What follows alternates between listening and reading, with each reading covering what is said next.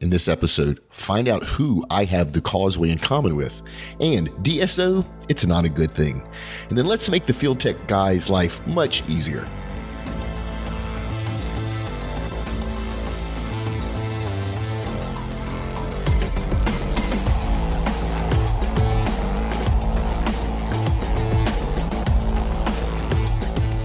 Oil and gas has always challenged technology. Now it's time for tech to challenge back. Come hear how the best minds in the industry are making those solutions a reality on the Oil and Gas Technology Podcast with your host, Mark LaCour.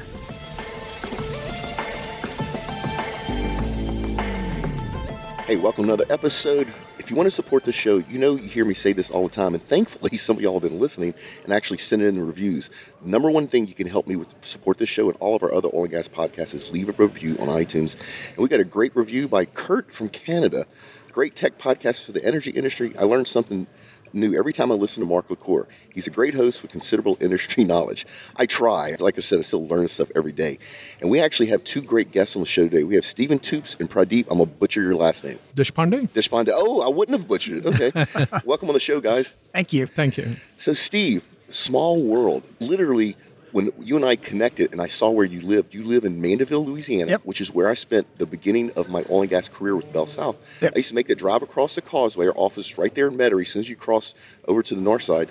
And it's just amazing how small an industry it is. That here, Yeah. you and I are here in Houston, and yet we both lived in the same little town for a period of time. Yeah. Yep. And you're still there. Yep, still there. Yeah, it's changed a lot, hasn't it? It has. It's grown up a lot. And so, Stephen, how did you get into this crazy industry? I actually kind of wound up and worked as the chief financial officer for a oil field service company in Midland for about 4.5 years. And I wound you're up just a glutton there. for punishment, huh? So I wound up there because a group of investors out of the North Shore had purchased a oil field services company out in Midland.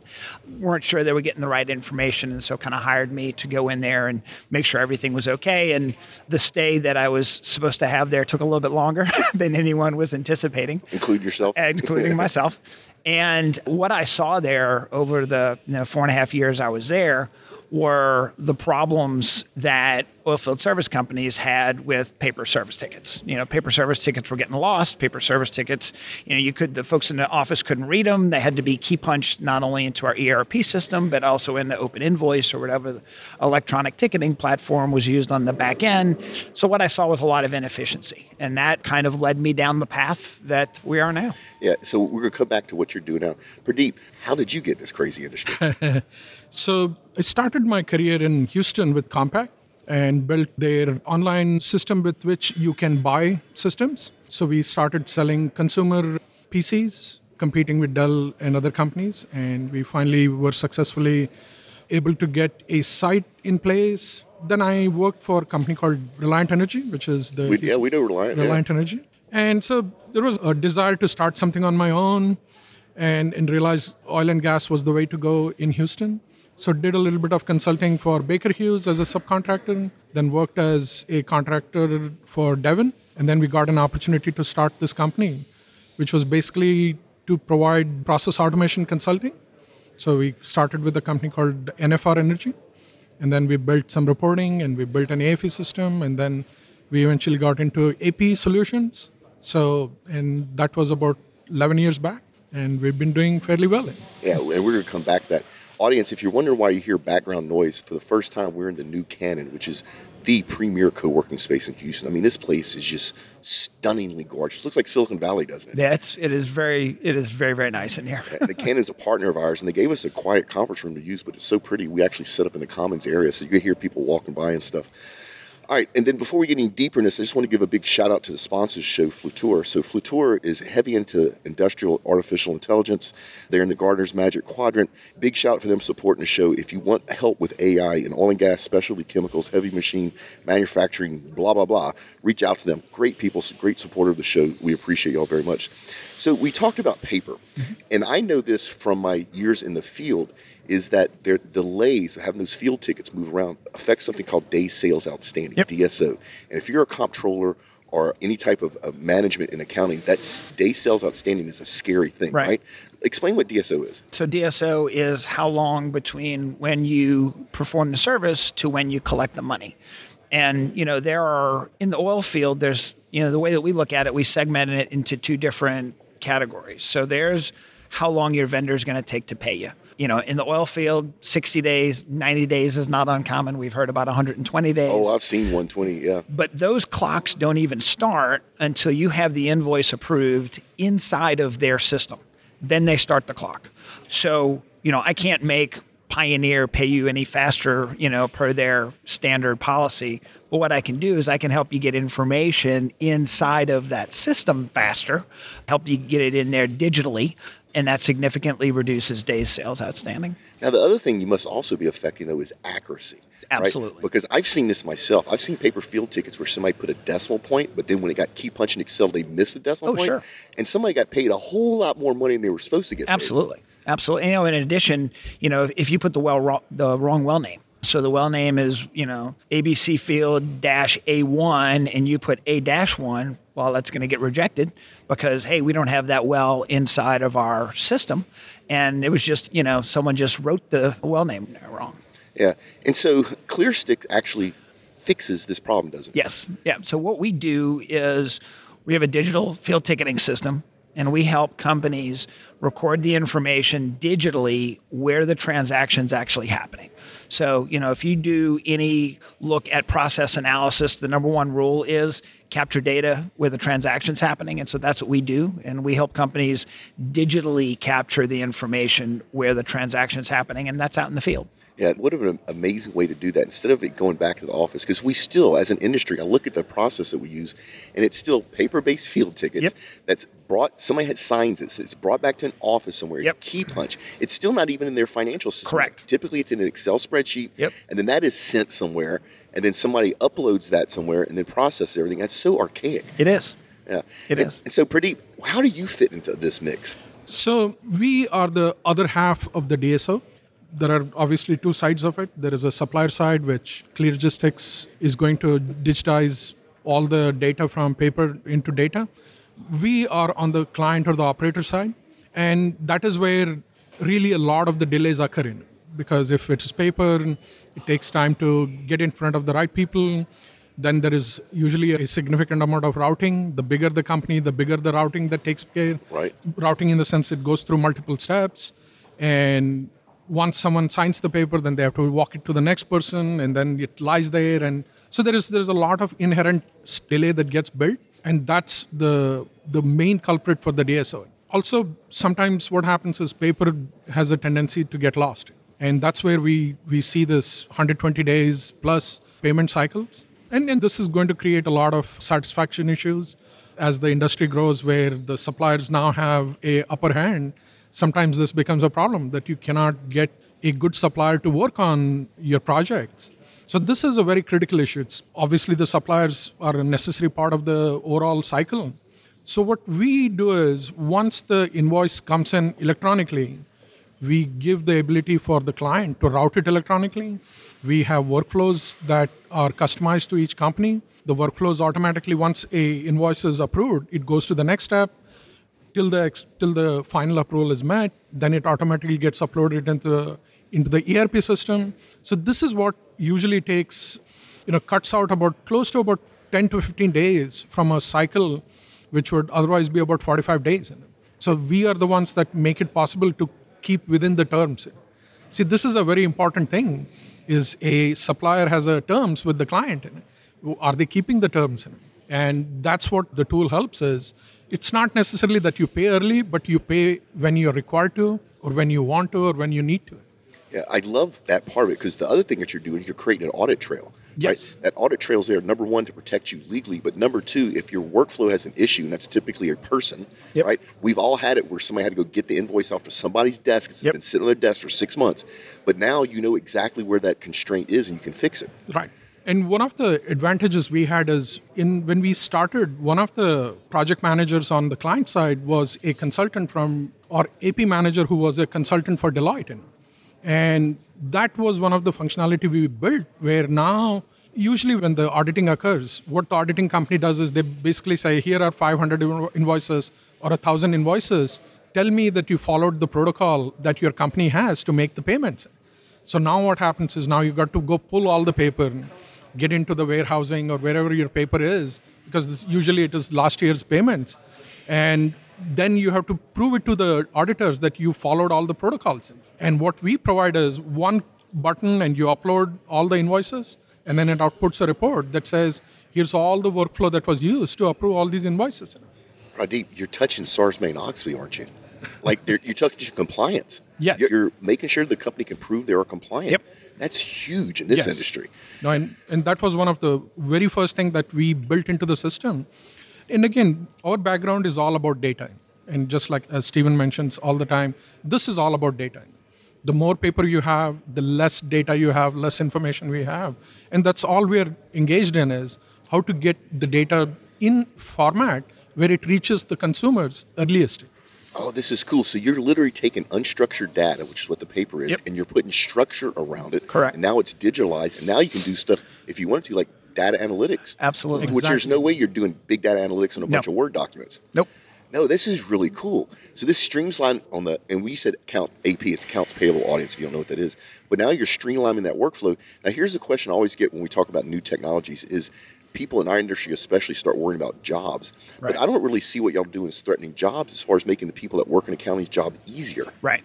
Well, and that, we run up against people all the time who are inside of our customers who are worried. Okay, when we do this, I'm the person that's inputting all of these tickets into the ERP system or into Open Invoice or Enerpac.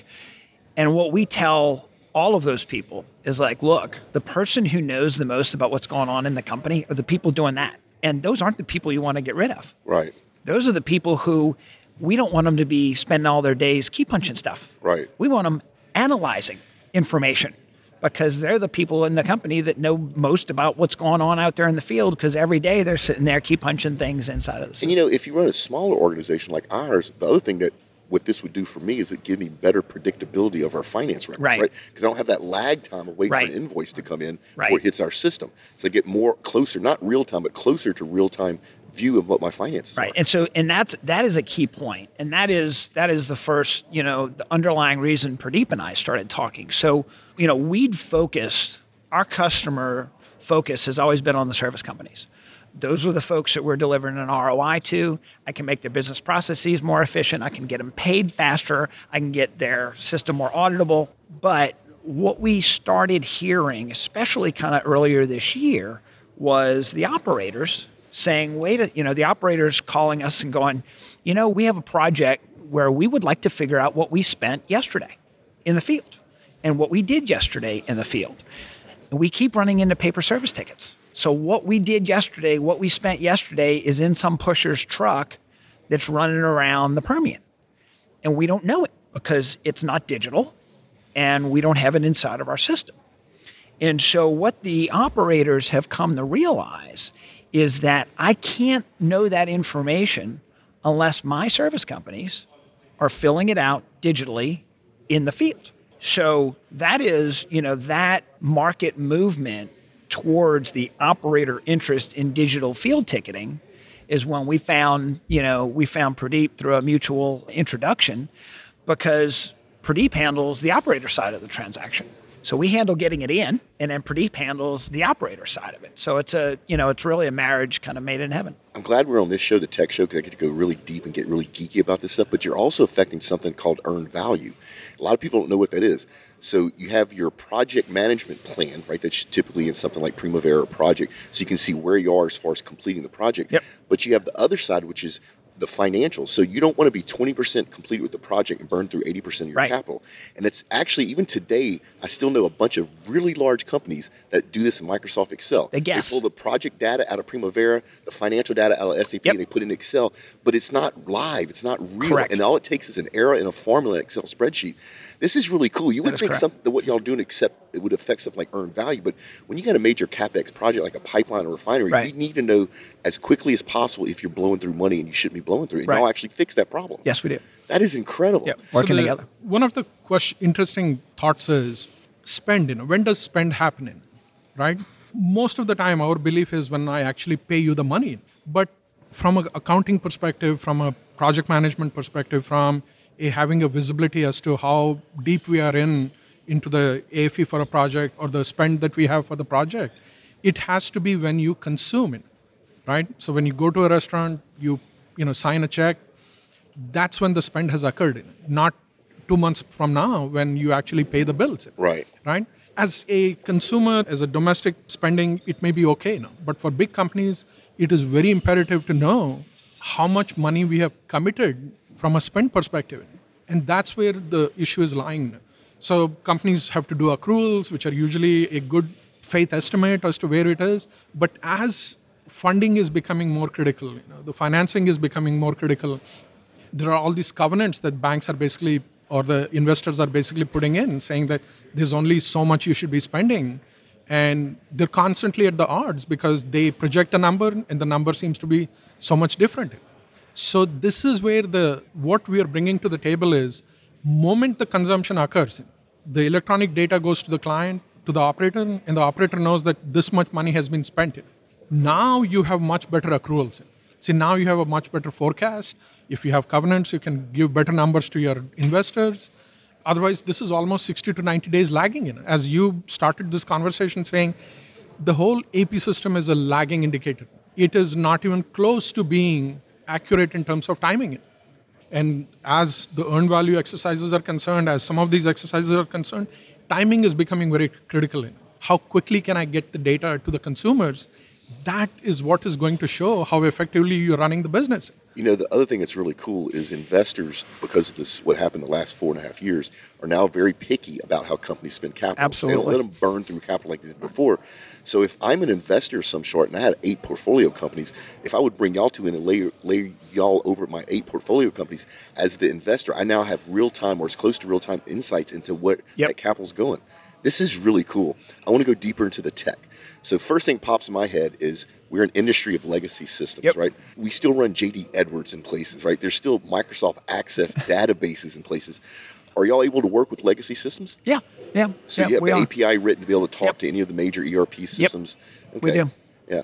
And then the other thing that's kind of new for the last year or two, which I think is cool, is up until, say, 2016, 2017, the only people that even understood cybersecurity was the CSO, maybe the CIO. Right. Now the business in the last couple of years has been aware of it because the attacks now aren't some bored kids in Florida. It's state-sponsored attacks looking to get financial information, give them a competitive advantage. So have y'all taken cybersecurity seriously when y'all design y'all's products? Yeah, absolutely. Yeah. So this is one of the advantages. So as you mentioned, there is a significant technology or legacy technology issues. So we have invested in a very recent times, right? So we are making avail of the latest technologies as compared to other companies who are our competitors who may have started this 20 years back, 15 years back.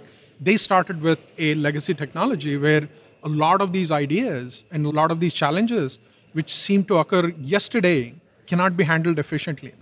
We, on the other hand, we are invested in the latest technologies, whether it's the cloud, whether it is, what now we're able to do is piggyback on the security of, that is managed by companies like Microsoft or Amazon. See, that is the advantage of new investments where we do have the challenge of interfacing with the old legacy system, but that's not as significant a challenge as to keeping up with security issues, keeping up with all the certifications.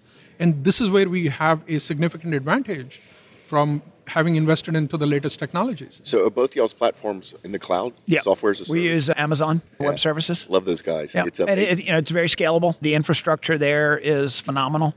I love those AWS guys. And what a lot of people don't understand about cybersecurity is actually in the cloud, cybersecurity is actually better. It's just different than when you had it on premise, right? And so if you don't understand the differences, it looks kind of scary. But it's clearly cool. Amazon Web Services, Salesforce, Google, Microsoft all have dedicated oil and gas sales teams. That Microsoft Azure product is everywhere. And Microsoft's done a really good job. They've turned that company around. I really, 10 years ago, thought they were going to slowly die and go away, but their new CEO is just kicking butt and taking names. So you ride AWS platform, which means that you can deliver your products anywhere. That somebody has connectivity, right? So I want to go back to the field data collection because I think that's the key. And it's also the part that's going to be the hardest to change because you're trying to change culture, right? What happens out, you talked about Midland, what happens out in Midland when there's no connectivity for 20 miles? So our system also works when you don't have connectivity. So it catches, and when you get back in that connectivity, it'll sync up with the cloud. That's perfect. Yeah. So the guy can actually be in the field with no connectivity. Whenever he gets to a place where there is, it then uploads all the data that you pulled. But I'll tell you that our experience in the field is that the field folks know where there's connectivity and where there's not. Oh, yeah. Especially the truck drivers.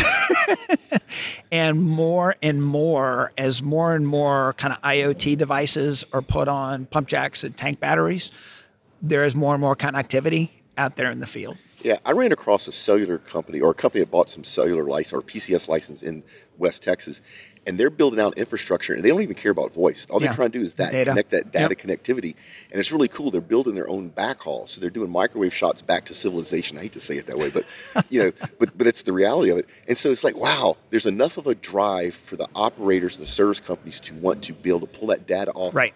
That another company can make money by actually building cell towers just to handle that. That's really cool. Right. Well, I mean, a phrase I use all the time, Mark, is that, the amount of money that has been spent on the field side of the business, on the geography side of the business, on the downhole side of the business, we're steering drill bits in West Texas from offices in Houston. Isn't that cool? But everybody on site in West Texas is filling out a piece of paper to get paid. Yeah. And that is changing. Yeah. That is, the interest in having digital and transactions is very, very, very intense right now. So the one thing I'll add to this is, this is forcing or almost making it convenient that almost all our applications run on phones.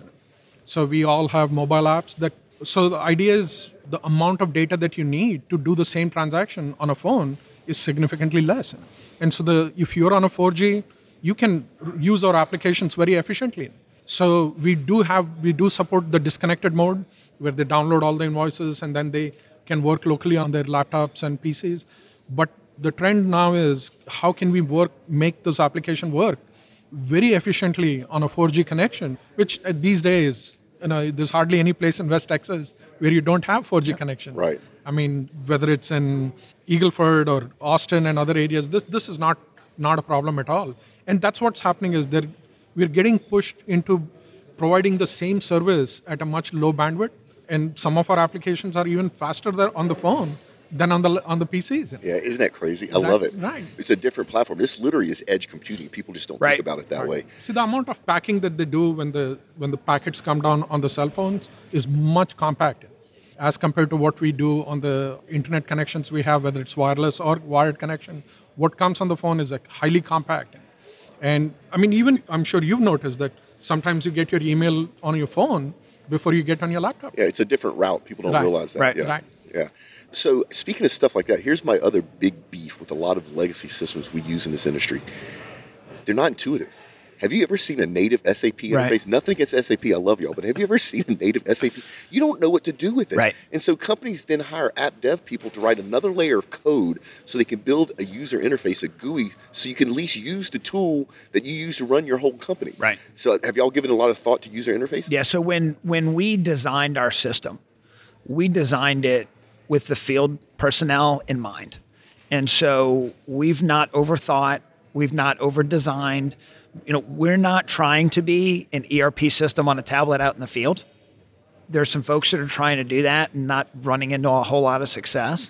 Because ultimately, if you can't get that field person to enter the data on your system, if you don't have an easy, clean, very intuitive interface, it's not going to work. And your tablet or your phones are going to become a brick.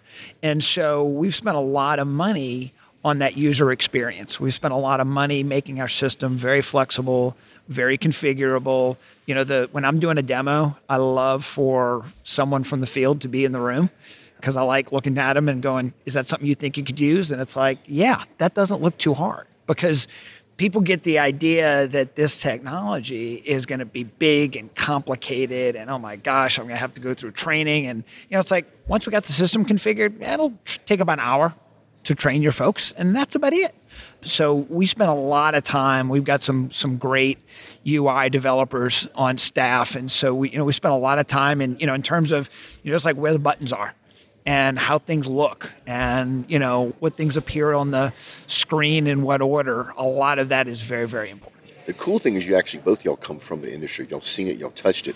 One of the things I've seen a lot with tech companies from Silicon Valley that come here is they don't understand the day-to-day reality. So they'll design something really cool, but I'll go, the guy that you want to do this is covered in pipe dope and he has gloves on. Yes. Right? Or is that intrinsically safe? Because it's not intrinsically safe. It's not going on the job site.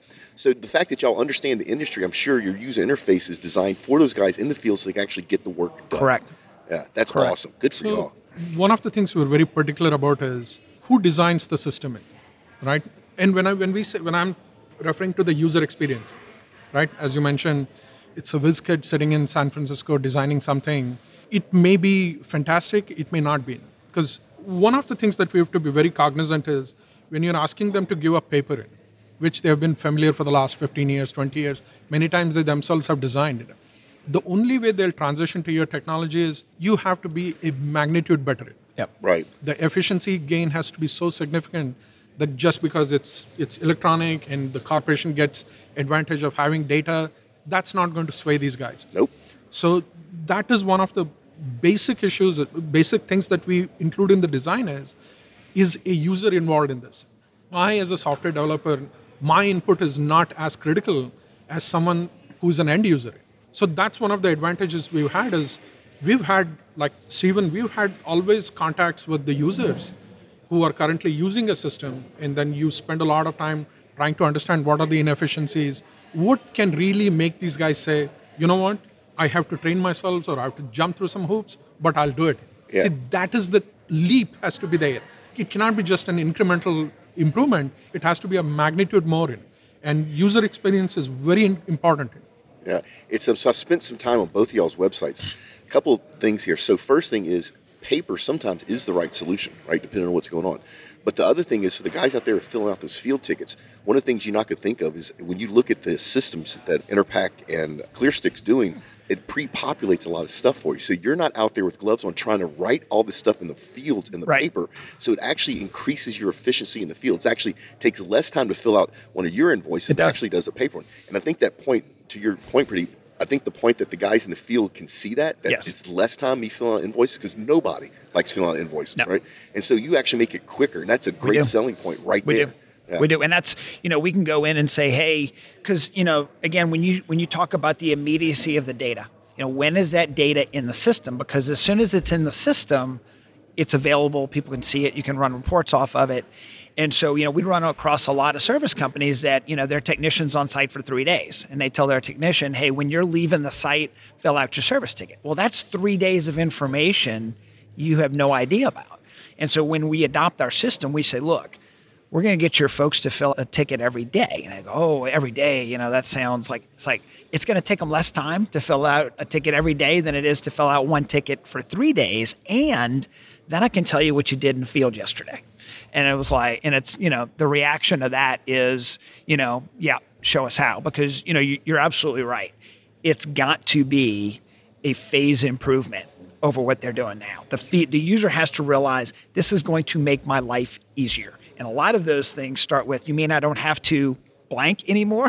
Right. And it's like, no, you don't have to go chase the company man around to get a signature on something anymore. You don't have to bring the tickets to the office every day anymore. No, you don't have to do any of those things because we're not moving pieces of paper around. Everything's digital. So one of the things that the reason we believe that there is a strong relationship that is going to provide a lot of benefits to the client is, see, many times the company man who accepts the products is the one who decides what coding needs to happen. Right. This is the accounting coding.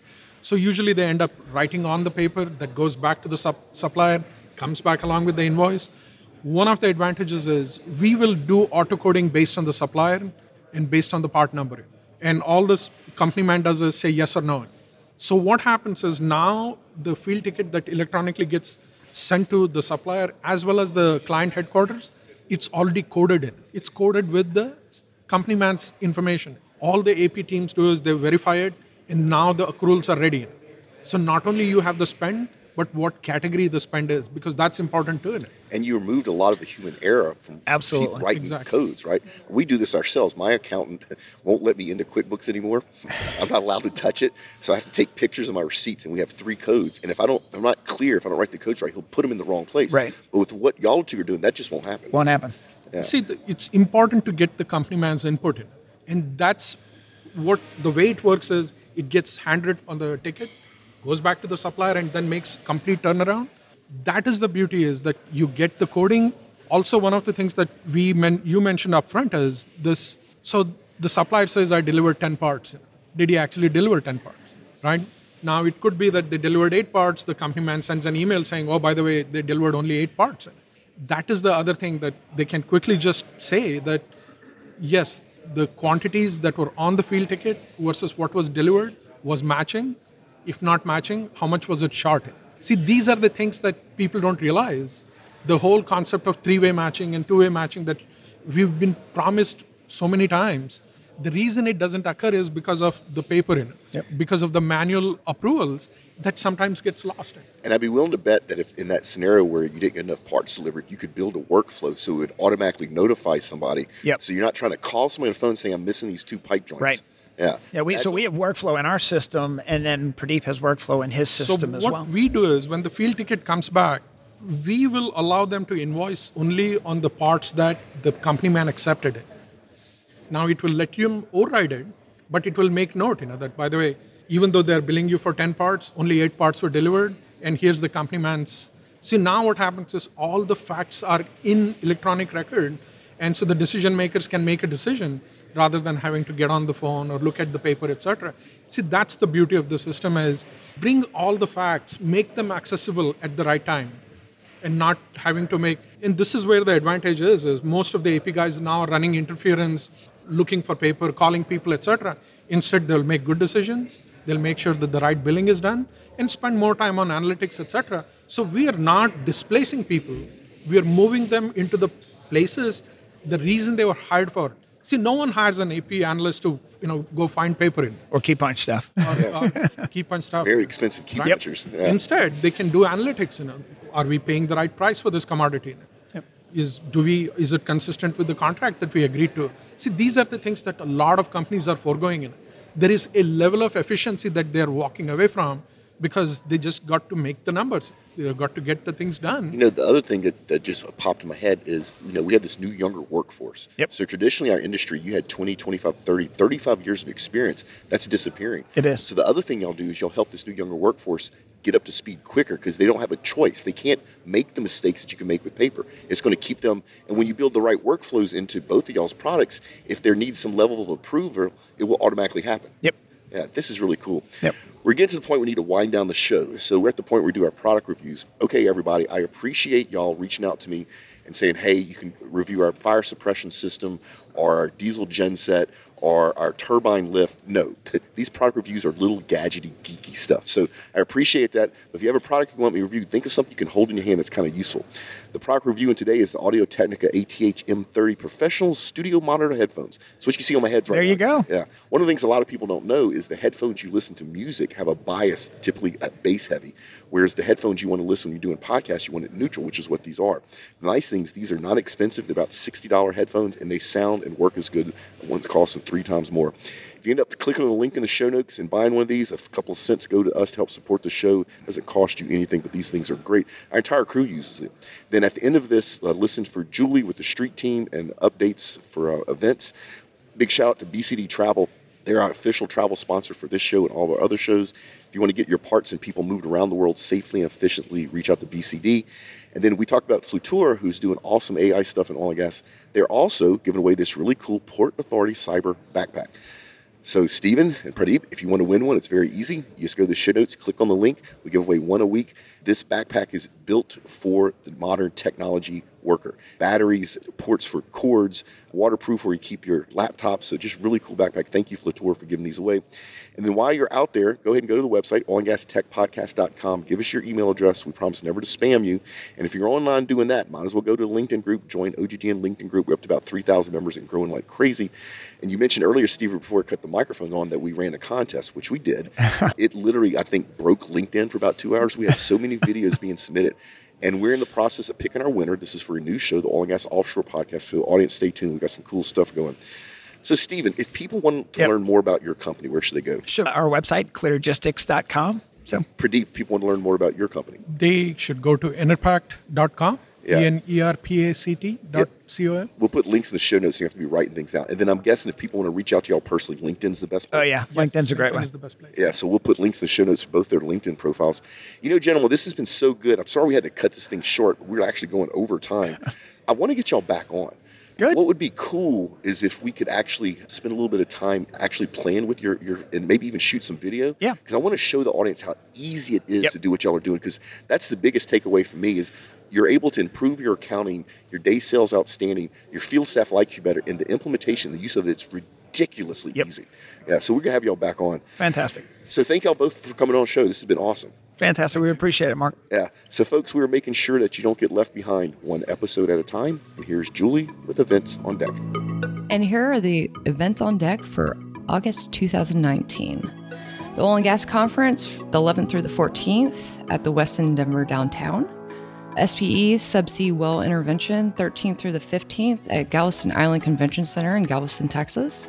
Oilfield Helping Hands Summer Pistol Shoot, August 16th at the Texas Gun Club in Stafford, Texas. Of course, Summer NAPES coming up, August 21st through 22nd at the George R. Brown Convention Center here in Houston, Texas. The IADC Well Control Conference, which is the 27th through the 28th at Moody Gardens Hotel in Galveston, Texas. Oil and Gas Happy Hour in Tanzania, August 23rd, 6 to 10 p.m. at the Best Western CBD Hotel in Dar es Salaam, Tanzania. A PG ICE 2019 will be held 27th through the 30th at Hilton Buenos Aires Hotel in Buenos Aires, Argentina, held, of course, 27th through the 30th. U.S.-based Oils and Lubricants Summit, that will be held the 28th through the 29th in New Orleans, Louisiana. And then, of course, the Denver Happy Hour, which will be launching August 29th in Denver, Colorado at Liberty Oil Services. Hope to see you there. Check us out next week for another entertaining and yet useful episode of Oil and Gas Tech Podcast, a production of the Oil and Gas Global Network. Learn more at oggn.com.